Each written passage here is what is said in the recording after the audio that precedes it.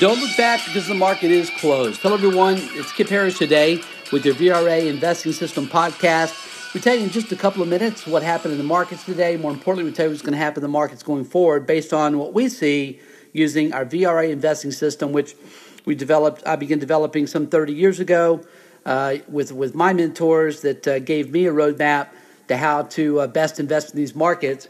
Well, it's worked for a long time, so it's worked for us well here at the VRA, which, of course, we've had in use since we started back in 2003, so about 15 years here. And anyway, today, a quiet wrap to a quiet week. Dow Jones had shown some big gains early, closed up just 8 points at 26,154. Russell 2000 was our leader of the day, up 0.4% or 7 points at 1721. S&P 500 was basically flat, just barely positive. NASDAQ was the only loser of the day, down a fraction of a percent, 0.05%, down 3 points at 8,010. Remember, September historically is the worst month of the year. A lot of bad things that tend to happen in September and October. We've got a Fed meeting here in the next, 10 days or so. And we're going to get a rate increase, most likely. But still, there's nervousness about what the Fed might say.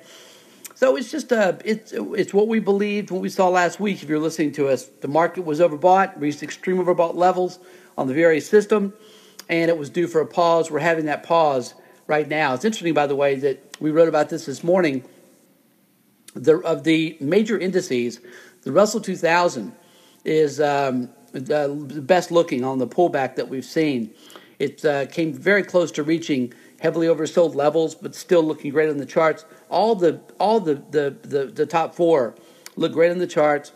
In this pause, they've tested both their 8 and 21-day moving average, held those well. Volume has been very, very light. Again, it's just what you want to see in a market that is gathering steam and that is basically building up power for its next move higher, which we believe will take us into year-end and at least, let's say, 30,000 or so. Dow Jones, first quarter of 2019. Went through today and looked at every sector, and I wanted to report this on this end of week call here. I follow 10 sectors that matter the most. I don't really care about the utilities. Typically, when the utilities are doing well, it's because rates are dropping. Why are rates dropping? Well, rates tend to drop when the economy is weak. So it's not a great broad market indicator. Matter of fact, if the utilities are really strong, I get a little worried about what's happening. Why are rates getting so cheap? Utilities, of course, the biggest borrowers of money in the country, so it makes sense that they're very rate sensitive. But I don't include those in my sector review. I include. I'll go through it quickly. 10 sectors, and I'll tell you which one is. I'll tell you if they're above or below the 200-day moving average. This is the primary determining factor for its trend followers. If it's above the 200-day, it's fine to buy it. All things else, being considered. If it's below the 200-day, I really don't want to touch it. Doesn't mean I won't, but I prefer not to. You want to buy strength as a trend follower, and you got to have rules. That's just that's our rule that we abide by. So, material sector is above the 200-day, but just barely. It could go either way. We'll still give it a green because we're in a major bull market. Consumer staples are bullish above the 200-day. Housing is below the 200-day. I'll just save you the suspense right now. Housing is the only sector that I follow and care about, really, that is below the 200-day moving average. Other 9 are above it. That's I think, very telling. And I don't think enough people focus on this, but that's just me. Financials above the 200-day, but again, just barely. So we have two sectors that could drop below it.